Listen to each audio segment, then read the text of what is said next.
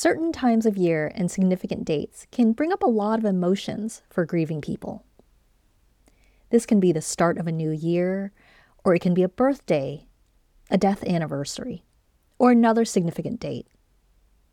For example, at the start of a new year, often I hear people say, "I can't believe it's been another year without them. I can't believe it's been 5 years since my brother died. How is it possible that my mother is gone? She would have turned 75 this year. I don't want to leave them behind. I don't want to leave them in the past. I don't want to move on without them." Have you had these sentiments? I find that this can be a really painful idea. This idea of leaving our loved one behind as we move on with our own lives. You're listening to the Curating Grief Show with certified grief coach and founder of the Grief Gallery, Charlene Lamb. That's me. I like to use metaphors, analogies, and a whole range of creative approaches to grief support. And I find that this idea of leaving a loved one behind can be one of the most painful for the grieving people that I work with. So I want to offer this metaphor, the concept that I call the dash between. There's a famous poem called The Dash by poet Linda Ellis. And in that poem, she notes that the dash between the date of birth and the date of death represents what really matters, the life that is lived. It's a sentiment I very much agree with. And here's my take on it with the dash between. I challenge the idea that we have to leave our loved one behind. I don't want to leave my mother behind. I can figure out ways to carry my mother forward with me into my life. I choose not to leave her behind. So I want to offer this metaphor of the dash between and how we can use it to keep our loved ones with us. This is a bit of an essay. It's like a poem, a spoken word, a meditation, a reflection. I hope it resonates with you. The dash between.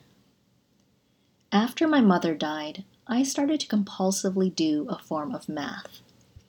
1947 to 2013. The year she was born, the year she died. A dash between. The difference was 66. My mom had just turned 66 when she died suddenly and unexpectedly of a stroke. 66 years. It doesn't seem like a lot, considering how health conscious and active she was. It doesn't seem like enough, considering all the plans she still had. My grandmother had died at the age of 67 from cervical cancer, and my mother had always lamented that was so young. And then for my mom to die even younger, that seemed so wrong. The math seemed off. Calculated again. After my mom died, I went around compulsively calculating. It seemed like that math problem was everywhere. Year of birth, year of death. What's the difference in years? Now, I like going to museums and galleries as much as I can. And the year of birth and year of death tends to feature prominently. Next to the artist's name in the labels for artwork, in their biographies. And I calculated, and I figured, how long did that person get? How did that painter who lived in poverty in the 1800s live to 80-something when my healthy, active mother only got 66 years?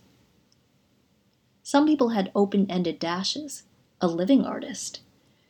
And I puzzled. How is that sculptor born in 1930 still alive? Calculated again. But over time, and many calculations, I realized what was important wasn't the year of birth and the year of death. It was that dash between. Not even the length of it, but the quality of it. The breadth of it, as I've heard someone say. What was important was not when the person was born and when they died, but what was done between.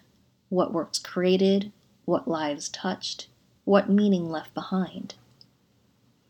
What is important is not when my mom was born, not how and when she died, but how she lived. That dash between is what really matters.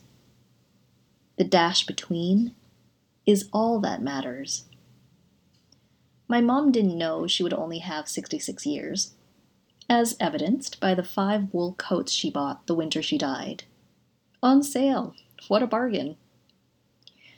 Most of us don't know what our end dates will be, how long our own dash will be, how many years we get.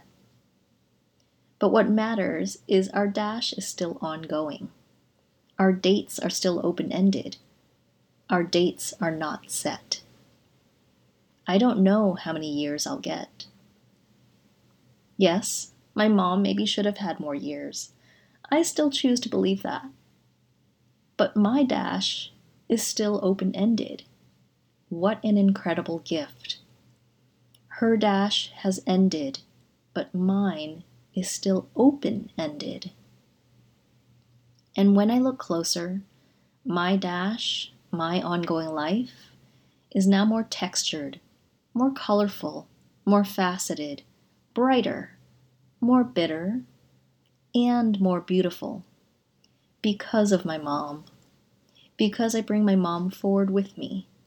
Forward into the new year, into each new year. Her own dash has ended, but she lives on into the new year and beyond. In my heart, my mind, my memories, my words, my work. She continues. Like in a relay race, her memory is carried on, like a baton or a torch, carried into the future. And I'll keep carrying her forward as long as my dash goes on. So keep going on, keep carrying them forward, alongside us, with us, and may all our own dashes be better and brighter for it, because that's all that matters, the dash between. Let me know what you think. I don't leave my mother behind, even as I move forward with my life. And it's been over 10 years now since she died. How do you move forward without leaving your loved one behind? Thank you for listening to the Curating Grief Show with certified grief coach Charlene Lamb. Get in touch on Instagram at curating_grief. And you can learn more about my work with creativity and grief at curatinggrief.com. I host a free monthly grief gathering on the last Wednesday of every month, and you are so invited to join us. If you're interested in individual grief support, you can find out more about grief coaching at charlenelamb.com and book your complimentary call to find out if grief coaching is right for you. I look forward to hearing from you.